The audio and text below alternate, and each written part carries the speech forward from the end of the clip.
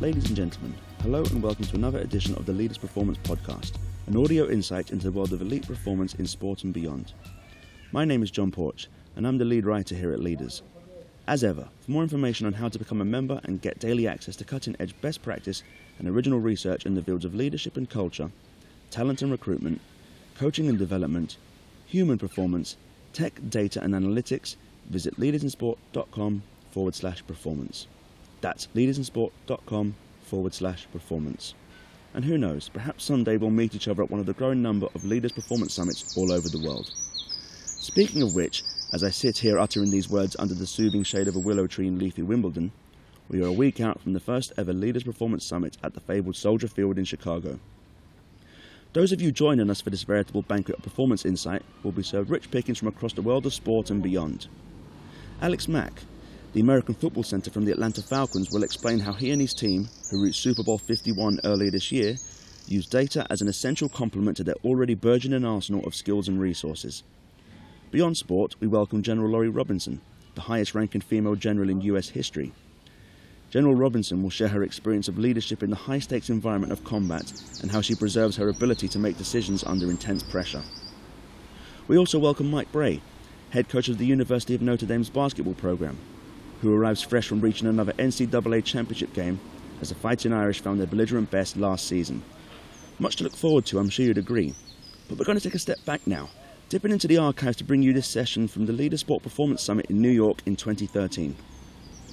Stepping onto the stage that day were John Mara and Jerry Reese, the owner and general manager of the New York Giants respectively.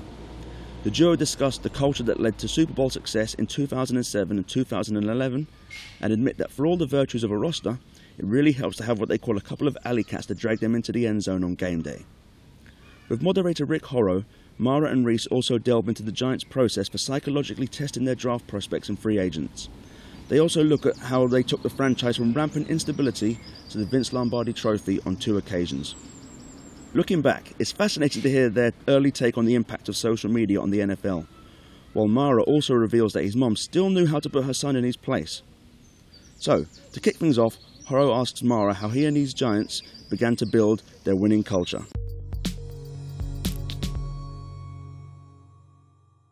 John, let me start with you if you don't mind.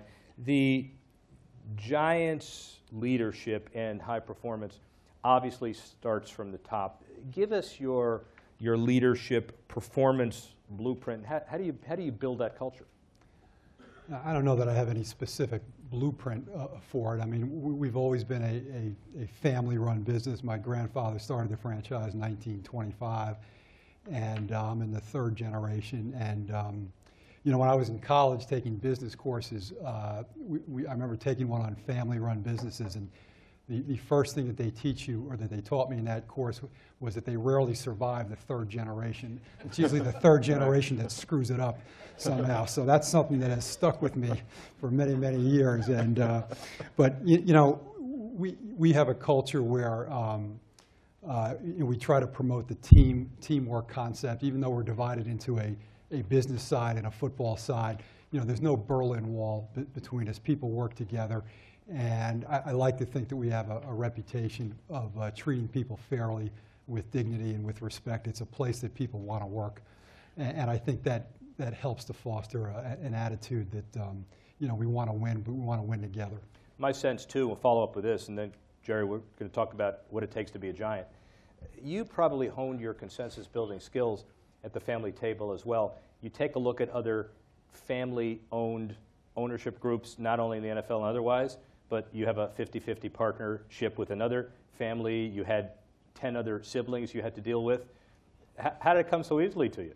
Well, you know, I get asked that question a lot about how I got to the position I'm in. I said I made 2 very, very important decisions very early in life. I picked the right parents, and I had the good sense to be born first. Classic early in life. About the earliest in life you could possibly have, right? The rest is history. But you know, I'm 58 years old, been around this team all my life, and have experienced everything you can experience, from, you know, standing on the platform at the Super Bowl and accepting the Lombardi Trophy to being the worst team in the league. And so, you know, we made a lot of poor decisions back in the late 60s and 1970s, and had a long stretch there where our teams were not very good, and that was a painful, painful period for us, but we've also had, a lot of success, especially in recent years. So, you learn.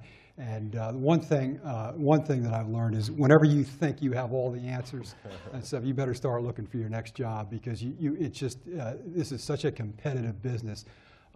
You're never too old to learn. You just have to keep changing with the times, and you stick to your core beliefs, but you've always got to be aware of what else is going on in the league, and can we do it better? Can we do something differently that is going to make us better? I think humility is an important subset of performance in this context, clearly. Well, yeah. I mean, again, if the minute you sit back and start, resting on your laurels and being content with what you've accomplished in the past, everybody else passes you by, and that's what happened to us. We were.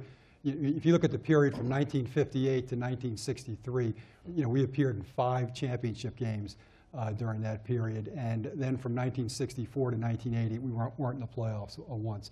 Just went into a period where we made a lot of poor decisions, and it's something that haunts me to this day. Well, but after 80, a lot of it's the football side, at least for the last few years. So, Jerry, what makes a New York Giant in your estimation? Well, number one, I think what makes a Giant is somebody who wants to come and play in the team concept.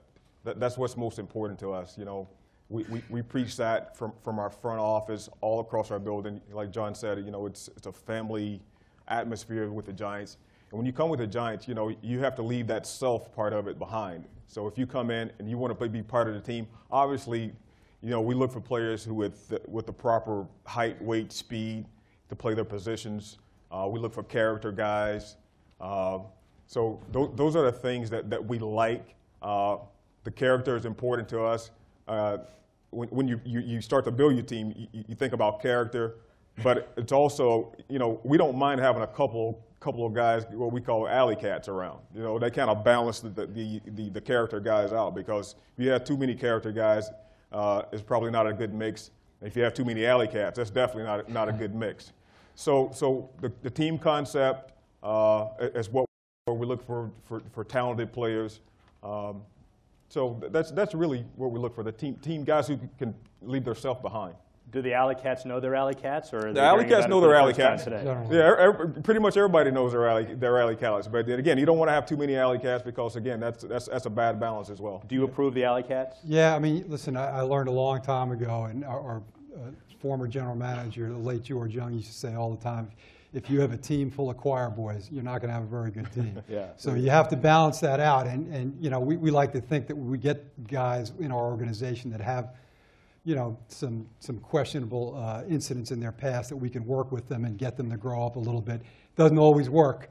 I mean, you're going to make mistakes. You're dealing with 22, 23-year-old kids, and who have come from some pretty tough backgrounds. But you have to take a risk every once in a while. Sometimes it works, sometimes it doesn't. Well, and let's assess that risk, especially with the audience here, all committed to assessing performance in a lot of different contexts. What kind of help do you get? Do you do psychological evaluations from time to time? Do you have a team psychologist on staff, et cetera, et cetera? We do. We give psychological inventories to the players that we have potential of drafting. And we have a couple of different tests that we give. But us, we're kind of old school in some ways. Our scouts, we depend on our scouts a lot. Our scouts go out and they're on the road from 185 to 200 days a year looking at these players, and they go in and they get the information. They dig up their family history, how they treat the staff there at the universities they attend. So we listen to our scouts. Our scouts get all this information, and we like for that, with our scouts information, we like for that to match our psychological inventories. If those two things don't match, we do some more research, because there's something wrong somewhere, so we'll do a little bit more research and try to figure out why the information that the scouts get and their psychological inventory don't mesh. The risk is not, is the data accurate? The risk is, can you either minimize that from repeating itself in the future, or is the guy going to change on his own? How far do you go to make those judgments about not even the alley cat, but about a player who has some big asterisk, some issue there? How do you deal with that issue? Well, I think, you know, I think if a guy has what I call a blotter, if he has just a history of a lot of things, more than likely, you know, guys not going to change their stripes, you know, when you have a situation like that. But if you have a guy that has a situation where he made some bad decisions, we've all made some bad decisions, and, you know, you grow and you mature, and, you know, you can move on and grow from the bad decisions that you make. But if a guy just has a long list of things over and over and over, his history from middle school to high school to college, and now, you know, more times than not, those guys, it's hard to make those guys change. Yeah, and I guess you listen to Mel Kiper and all those guys, and they tell you what to do, and you do it? Not quite. No, good. Not Right. quite, no. Good answer. Not No quite, comment. yeah. No comment and not Yeah. quite. That's the good Yeah. answer. From a hiring top-down perspective, you're involved in all the key personnel decisions, and obviously Jerry. Give us an idea of your hierarchy, how you've laid your organization out. Well, you know, on our football side, you know, we have a general manager, which is Jerry, who's in charge of all football operations. The head coach reports to Jerry, and you know, that's the way we're structured. A lot of teams structure it that way. Some do not. Some give the head coach all the authority, and we just never believed in doing that. And the reason, quite frankly, is, and our way is certainly not the only way to go. I mean, there are plenty of teams that have been successful doing it any number of different ways. But in my experience, the head coaches tend to think about next week's game. What are we going to do to win next week's game? How are we going to have the right kind of players on the field to practice this week? So if the general manager tends to take a longer-term view, what's best for us a couple of years down the road? And you know, you can't blame the head coaches for that, because they have almost no job security. They get fired so often in our league that they're forced to just think about winning the next week's game. But that's why I was never comfortable giving a head coach the final personnel authority, because you know, what might be best for us for next week is not necessarily best for us a couple of years from now. And the general manager tends to take a longer-term view. So that's the way we're structured on the football side. Now, we're fortunate in that, you know, Jerry and our head coach, Tom Coughlin, seem to be on the same page, you know, 99% of the time. So it works. I've had other situations where the head coach and the general manager, you know, are always at odds, and that's a much more difficult situation to work out. Well, you've come from a period of rampant instability to a long period of stability right now, and so the whole idea of hiring a head coach, it's foreign to you, and hopefully for you would be foreign to you for a while. But what is your philosophy of input in the coaching hiring decision?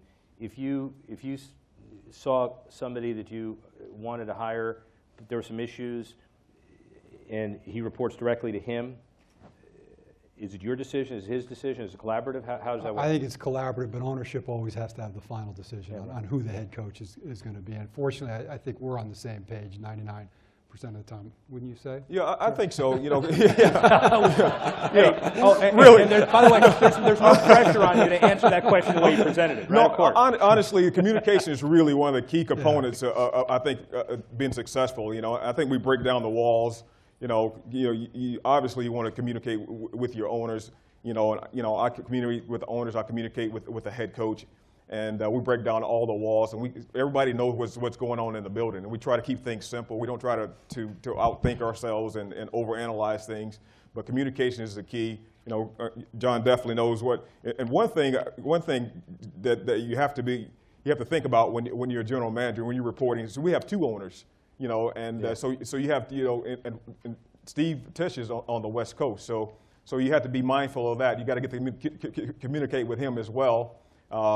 And nowadays, John travels a lot, Steve travels a lot, I travel a lot, and sometimes you make some moves, and all of a sudden, with Twitter and social network, things can happen so quickly. You have to sprint down to John's office and say, look, we did this before it pops up, because one thing owners don't like to be surprised about what happened with different things in the organization, whether you made a move where you cut a player, where you signed a player, where you hired a new staff member. Those things are important because, number one, the owner walks out, say he's across town, he walks out and we've made a move and he doesn't know about it. The media is everywhere. And there's like, John, what about so-and-so you guys signed? And he doesn't know about it. Owners don't like that. And we've had that situation happen, and I appreciate that to try to get the information to him and get the information to Steve Tisch. That's really important, man, because, again, you know, your owner should know everything that's going on, and your head coach should know everything that's going on, and communication is really the key for us. He said that about 3 times in the last 30 seconds. Well, was there an issue that There were has happened one or recently? two times where he didn't quite sprint fast enough. To get that.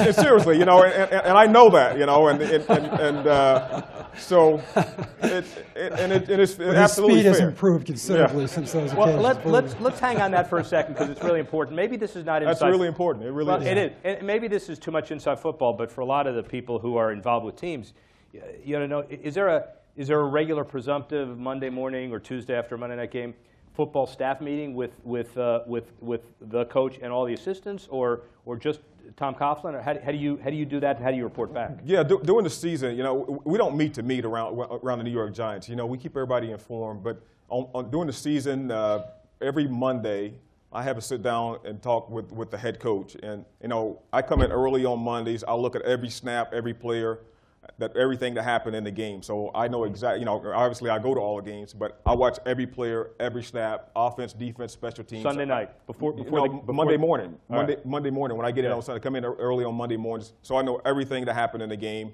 And then I spend time with the head coach. We meet on every Monday, and we talk about everything. You know, it's kind of a debriefing.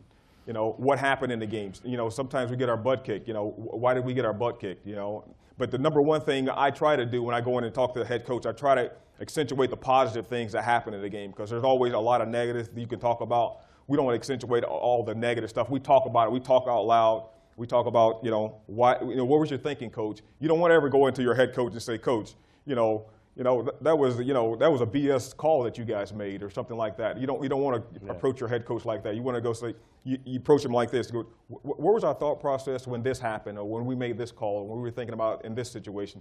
So you go in, we debrief, we talk out loud, we talk about the facts, we talk about the good, we talk about the bad, we talk about the ugly that happened in the game. Hey, we get past that game, and now how do we win the next game? So that's very important for Coach Coughlin and I, and we talk about personnel moves, because you usually have some injuries during the game.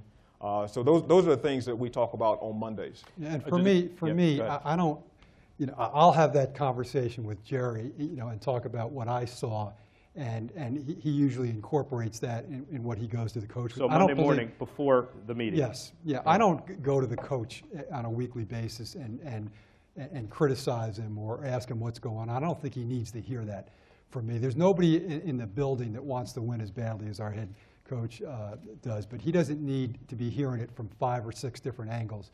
So this is a very, very high-pressure market to be in right here. And if things aren't going well, he is hearing it from a lot of different sources and stuff. So I like the communications about football matters that come directly from the general manager. I'll go into his office and you know, to pat him on the back or say, keep your chin up, we'll get him next week, or great game, let's keep it going, just to try to encourage him, but not during the season to go in there to criticize in any way, because that's not going to help us. It's not going to make him work any harder.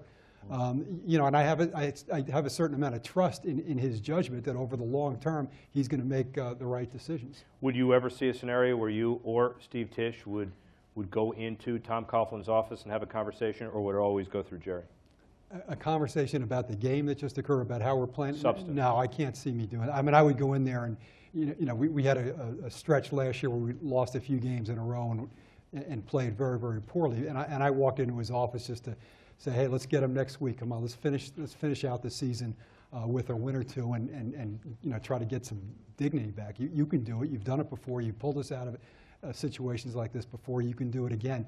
And I just want him to know that I'm supporting him. I don't want him to think that I'm looking over his shoulder, that I'm going to be critical of every single move that he's going to make, because that's just not going to help us. That's not productive in the long run. By the way, and as you assess that answer, you ought to be the judge as to whether the other 31 NFL owners and everybody else in organized sports behaves this way or not. We'll just leave it to you guys to decide. I don't, as Jerry can attest, I don't behave very well during the games. I'll tell you that right now. He's laughing.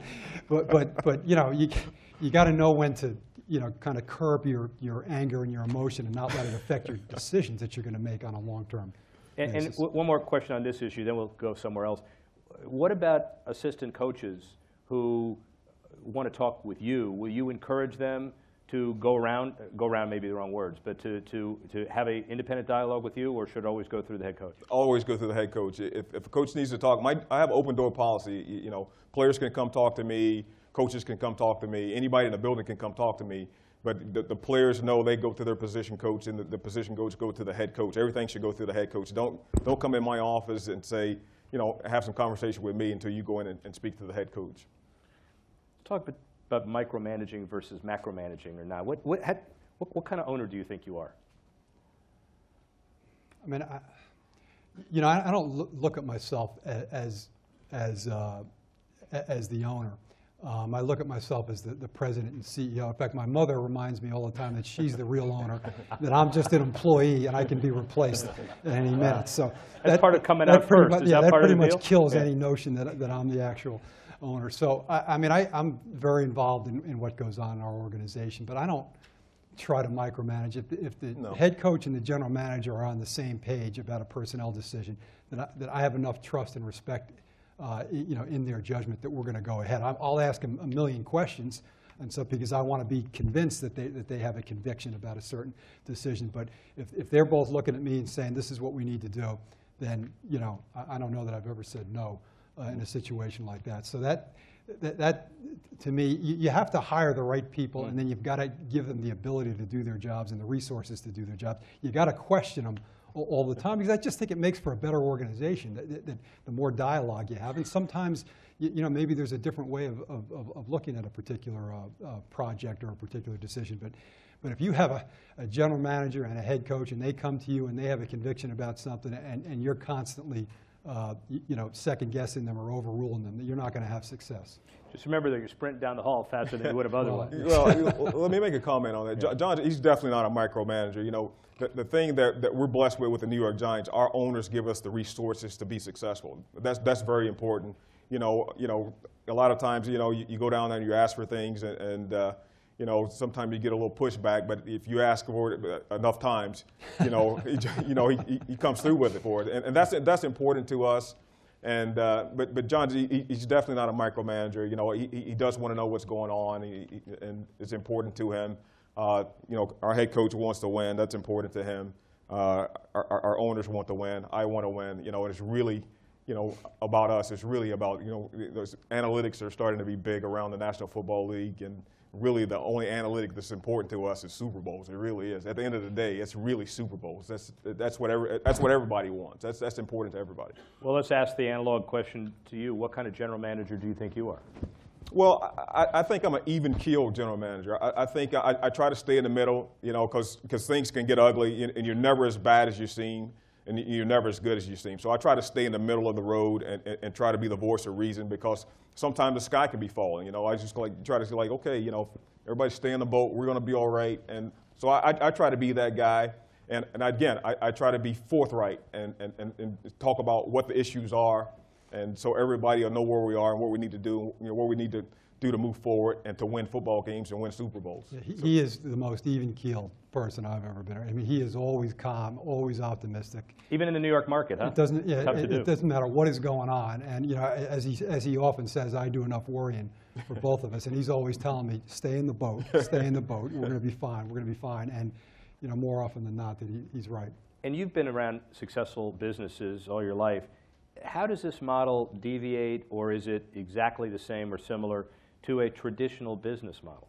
I think it's pretty similar, because running a successful business, comes down to hiring the right people, giving them the resources to do their job, and then creating a culture where people want to be there. They want to work for your organization. They see that there's opportunities for advancement either within your organization or maybe within another club in the league. So you promote that kind of culture, and people want to work for you. I mean, we use this team concept over and over again, and I want everybody to feel like they're part of the organization. Our receptionist has the same Super Bowl ring that Eli Manning has. I want everybody to feel like they're a part of the organization, and that we win together, we lose together. Let's talk about the information age for a couple of minutes. We alluded to it earlier. Twitter, ease of social media conversation, blessing or curse? I mean, it's both. I mean, it's a blessing in terms of you being able to communicate with your fans very quickly and get messages out that you want to get. But it's also a curse, because so much misinformation goes out there, and then once a rumor starts, it spreads like wildfire. And it's probably more of a curse for Jerry's side of the business because, again, it just leads to rumor and innuendo. On the business side, you know, the social media has certainly been a huge asset that we're only beginning to touch the surface on. And in the business side, you can probably deflect a little better. On the football side, everybody's got an opinion, and everybody expresses the opinion. And I don't know what you do when you drive home. Do you turn off ESPN? Do you turn it up? Do you listen to everything? Are you one of those guys who gets all the input from everybody? I think you get numb to it at some point when you hear for so long, you know, the talk radio, and a lot of time you really just don't want to hear it, and you listen to another station a lot of the time because, again, everybody has an opinion, and that's okay, you know. But at some point, when you hear and you listen to talk radio, every station is a talk radio station, and some of these guys they have strong opinions. What the hell's wrong with the Giants? What did they do? Right? That's the one thing about the business that all of us are in is that, you know, and particularly in ours, is everybody's an expert. Yeah. Everybody you meet is an expert, and you know. 95% of the time, they really don't know what they're talking about. They don't have all the information. Right. And stuff. But that, I mean, that's part of what makes your sport so great and so popular, though, is people have opinions. They like to talk and they like to argue about it. That can be frustrating, you know, for both of us. But, you know, one lesson my father always told me, I mean, we get mail all the time. When the season's going well, not so much. When it's not going well, the mail pours in. And what he always taught me was you always got to respond to them because they're only doing that because they care. They have a passion for the team and they care, and you got to at least give them a courtesy of a response. Did you explain that to Steve Tisch after your Super Bowl when he was out there being booed at the season opener the next year? Well, yeah, that was an unusual circumstance. We were moving into a new stadium, and we had just announced a PSL program, and I told Steve afterwards, I didn't know he was going on the field at the time. We were doing some cancer awareness benefit at halftime, and we had just announced our personal seat license program, which was not very popular, to say the least, when we announced it. And Steve went on the field escorting Christy Brinkley, of all people, and he got booed right out of the stadium. And I said to him afterwards that, Steve, when you've been around this business as long as I have, you'll realize that there are only 2 times when an owner is not booed in his own stadium. One is you're holding up the championship trophy, and 2 is you're dead and they're carrying your body out of the building. Congratulations. And there's no guarantee on number 2 either. So. But you waited until after he went out there to Well, tell yeah, him. I didn't realize he was going out there. And I said, if they boo you when you're escorting Christy Brinkley out there, that's usually a pretty bad sign. Speed of decision-making, though, follow up on the Twitter blessing or curse comment from your perspective. You got to sprint down the hall fast, but do you feel the pressure to compress decision-making these days because the information processing age may require you to make decisions quicker than 10, 20 years ago? No, we take our time. We really don't pay a lot of attention to Twitter and social media things from my end of the business. You know, we make calls. We still talk on the phone. We talk to the people we need to speak to with respect to acquiring players and making transactions and personnel. So, you know, I really don't pay that much attention to Twitter, to be honest with you. Data in another context, you know, the NFL, I guess the $400 million is in the popular press, so it's a significant number. NFL just did a deal with Microsoft where they will have a multi-year major sponsorship deal, but you now have the prospect of coaches and everybody else on the sideline with the laptops, and I can't wait for the image of all right, let's say Andy Reid or any former lineman who's now a head coach who's trying to press the iPad buttons and the fingers are like that big and you can't do it. You shake it around, and what do you do with it? Are we at the information age now where it's really going to be these high-tech devices so important to the business of football on the field? I mean, I'm a little bit of a skeptic about that. I mean, yes, that's going to become a part of our business, but, you know, it still comes down to picking the right players and the right coaches and putting the right talent on the field. All that other stuff, you know, can help you and can help you on game day, but you know, you better have the right people down there on the sideline. You better have the right people in the front office. What about you? You feel the same way about the iPads on the sidelines? What about that one? I just can't see Coach Coughlin with an iPad on the sideline calling some plays with an iPad. But you never know. You have to evolve with everything that happens these days. You know, it's an information age, and technology is all over the place. So, you know, everybody makes adjustments. What year was it when Bill Coward stuffed the faxed picture of the too many men on the field in a referee's shirt? Too long ago. You do with the iPads now, right? I mean, is that what we're looking forward to? I'll tell you how that all started, actually. You know, going back to our days when we played in Yankee Stadium, you know, my father was the first person to do this, to take pictures of the formations on the field. And he would sit up in a booth in Yankee Stadium with an old Polaroid camera, take the picture. He would develop it, and he would put it in a weighted sock there, and he would throw it out onto the field. The equipment guy would get it, he would bring it over to the coach, and they would look at it. Now we're that's talking a great about story. Was that legal, by the way? Could you do it that? was legal back then, yes. But that's how all that got started. Now we're going to do this all on iPads. Isn't that interesting? Yeah. We're going to see the time with the official being told on a face of an iPhone, look at this play. But I guess we're not going to allow that in the future. Competition committee is going to have to deal with some of those issues. We'll deal with it when we read. Yes. Yeah, exactly. So where does the whole technology issue go, and when does it reach a ceiling where what happens on the field stays on the field? You've got to protect the integrity of the competition on the field. Are we there yet? Are we looking at some of those issues? I mean, we're always conscious of that. I mean, I'm serving on the competition committee for a number of years now, and you always try to maintain the integrity of the game and make sure that nobody has an unfair competitive advantage. Give everybody the same resources, make sure people aren't abusing. It's such a competitive business. You're always looking for that edge. And sometimes people tend to, walk over the line a little bit, and we're always looking for ways to, keep everybody under control. What about you, Jerry, from a technological perspective? Is there a glass ceiling somewhere? Well, I don't think there's a glass ceiling because technologies, can continue to grow, and you have to keep up with technology. I remember when in 94, when I came on with the Giants as a young scout, we were still writing reports with pens and pencils. And so we've come a really a long way from that. And I just think if you stay behind, you'll get left behind. If you don't join the pack with technology. Self-development. Then we'll get into some NFL issues. How do you keep learning? Do you have mentors in the business? Well, I'm a pretty driven person, and I like winning Super Bowls. That's fun for me. That's fun for us, and to keep doing that, you have to stay ahead of the pack. And I do have mentors. Really started out from my family. I see my mother work hard, and I see my grandparents work hard, and it really gave me a strong work ethic as I was a young person growing up. And as I get into the business, my coaches from high school, were mentors for me. My stepfather. So there were a lot of people in my life, and professionally, when I came on in the professional business, Roosevelt Brown, who was a Hall of Fame player for the New York Giants, he was a bit of a mentor for me.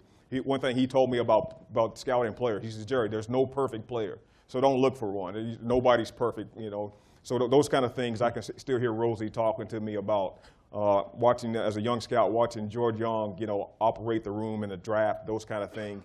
And obviously, Ernie Accorsi, Ernie Accorsi is one of the smartest people I've ever been around with respect to, football. Ernie Accorsi has probably forgotten more about football than most people in National Football League right now even know. That's how smart he is to me, and he was always a great mentor for me. So it's always a growing process. You always want to learn. We have young people in our organization right now who I still learn from. I'm 49 years old, and I'm really one of the old GMs now. There's a lot of young guys coming up, and we have guys like Kevin Abrams, who's here in the audience today, who stays on top of these things, and he pitches all kinds of stuff over and over to you, and he has all these crazy ideals, and I always say, Kevin, just keep pitching, and he definitely does that. So the young people in your organization, a lot of times we hire interns. And I said, guys, be careful how you treat these interns because you'll be asking for a job in a couple of years. So that's important. These young people, they know all about the technology. But at the end of the day, it's about being self-motivated and being driven and wanting to succeed. John, who are your heroes?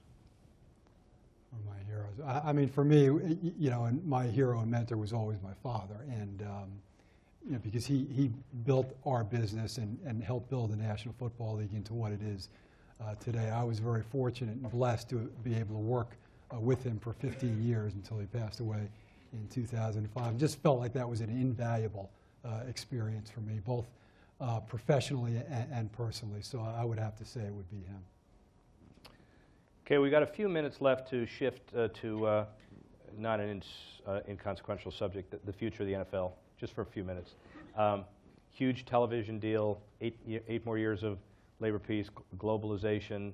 Not everybody's happy, but it's the most amazing success story that anybody has seen, largely because of your family and others who pioneered an incredible revenue sharing deal where the Packers and Jaguars get the same amount of national TV money as the Giants. First, that is a bedrock in the NFL. That will stay that way for forever, for a long time, correct? It will, and I think that decision, which was made back in the early 1960s when television was first starting to explode into the NFL, helped make us what we are today. I mean, that and the fact that we have a collective bargaining agreement with the salary cap, so every team in the league has the ability to compete. Everybody's fan base feels like they have a chance to win every year. That is not like that in a lot of other sports and in a lot of sports internationally, as many of you know. There are revenue disparities in our league based on stadiums and the size of your market, but every one of us can only spend a certain amount on players. You can't spend over that. And every one of us shares in the biggest revenue stream on national TV on an equal basis. That gives everybody a chance to win, and that's what makes the NFL so popular. When we were at dinner last night with some people who knew Australian rules football, but not the NFL, we described a little bit of the working relationship here, and they said, you mean there's a salary floor and a salary cap, and you share all your revenue? Well, that's communism. So yeah, all right, that's communism, but the average franchise value has gone up 70% in the last few years, so somebody's done something right. Yeah, well, no question about it. And it's been described as socialism or communism for many, many years. But for us, it makes sense. And it just gives everybody a chance, and it gives the most important thing you can do for your fans and your fan base is to give them hope. And so they've got to come into each season thinking this is going to be the year for us. We're going to get into the playoffs. We're going to make a run for the Super Bowl. And if they don't have that, it is awfully tough to come to work every day. And so, but I think each year all 32 clubs feel like this could be their year. That's such an important factor in our league. What is the biggest challenge the NFL faces today, in your estimation? I mean, I think there are two things. I think obviously health and safety, and there's been a lot of attention focused on concussions. And we spend so much time. I'm on the competition committee as well as the player health and safety committee. We spend so much time talking about how can we make the game safer? What rules can we implement? What new policies can we come up with to make the game safer? And we've changed a number of rules over the last few years. We have a new concussion protocol in effect where if a player is suspected of having a concussion in a game, he has to come out of that game. He cannot re-enter, and he cannot get back on the field even for practice until he's been cleared by an independent neurologist. And things like that we have to keep working on. We obviously have fairly serious litigation going on right now, players who claim that they have suffered concussions and long-term effects of that. So we're working towards hopefully getting that resolved at some point. But that to me is the number one issue. In addition to that, an issue that we face around the league right now is even though our game is so popular and our TV ratings have just exploded, we have a challenge getting people to come to our stadiums because the TV viewing experience has become so good, with the high-def TVs and the NFL Red Zone channel and the ability to watch multiple games. People will sometimes make the decision, why bother going out to the stadium? Let's just stay home and watch it on TV. So we always have to come up with new ways to make it more attractive for them to come to the stadium. What else can we do to bring them into the stadium, make them feel like they're part of the family, make them feel like they're important, like we need them there? And that to me is a challenge that we have to continue to face going forward. Well, if everybody goes 12-4, then you're not going to have a problem. Everybody's going to come out and see them. Oh, mathematically, you can't do that. I understand. That's the issue. What does the game look like from your perspective 10 years from now? Well, I still think it has a bright future, the National Football League. It's such an exciting game. The fans, every ounce of what we're doing, they want to know about the draft. They want to know how do we approach the draft. So everything that you can do, fans love it. They absolutely love it. And coming to the games is nothing that a substitute for coming to the games. You know, you come out to MetLife Stadium and the Giants roll out of the locker room, and here come the Cowboys out of the locker room. That experience, or the Eagles, or the anybody in the NFC in our division, it's nothing like that experience to see those teams come out there, and the fan experience is great. I think the future is very bright. The safety protocol that Commissioner Goodell, that's very on the forefront of everything we're trying to do.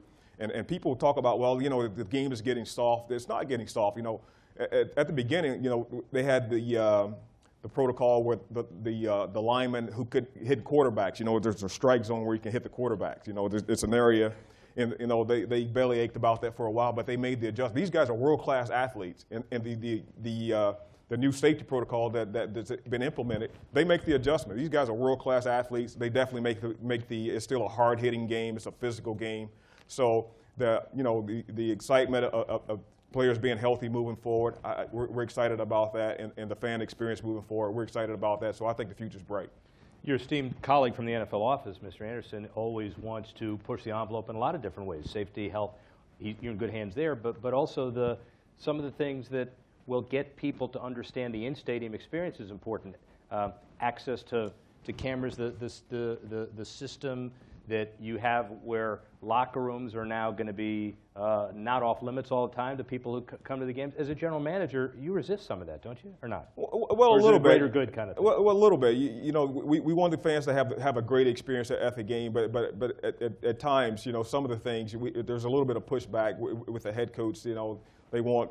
You know, the head coaches are notoriously paranoid about everything, information that goes out. So you have to give them some privacy, and players deserve some privacy as well. But we love the fans having that game day experience that you can't get anywhere else except coming to the stadiums. Have you ever told him and said, you know, what are you doing? You're screwing up our game. We do that all the time. I say that to him. We do that all the time. Okay. We had a discussion. You know, the music that you play in a stadium is important, and the population that you have in the stadium is so diverse. I mean, you have people my age and older who like a certain type of music, and you have people who are younger, and it's always that balance. We had a situation a couple of years ago. We were playing, during the game, a lot of hip hop music and everything, and some of our players in the field during the timeouts are kind of dancing around, and it just drove Jerry crazy. It actually kind of drove me crazy too, and he called up the guy who's in charge of our entertainment and said, listen, I don't care if you play row, row, row the boat and stuff, but you're not playing that anymore because the players aren't concentrating. And I had to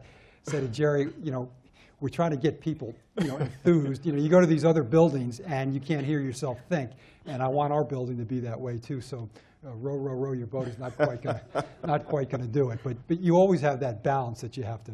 Is that a football decision or a business decision? Which one? Well, my only thought is it's not a good, especially it's okay if you're winning, everything's going well, but if you're getting your behind kicked, and you're down 21 points, and you're in the fourth quarter, and that music come on, your players start dancing out there, that just don't go over well with me. So that was my problem with that.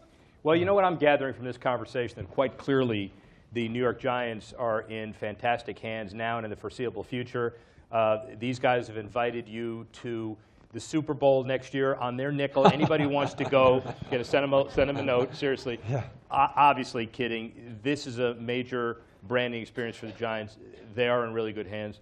Thank you, Mr. Mara. Thank you, Mr. Reese. Thank you, Greg.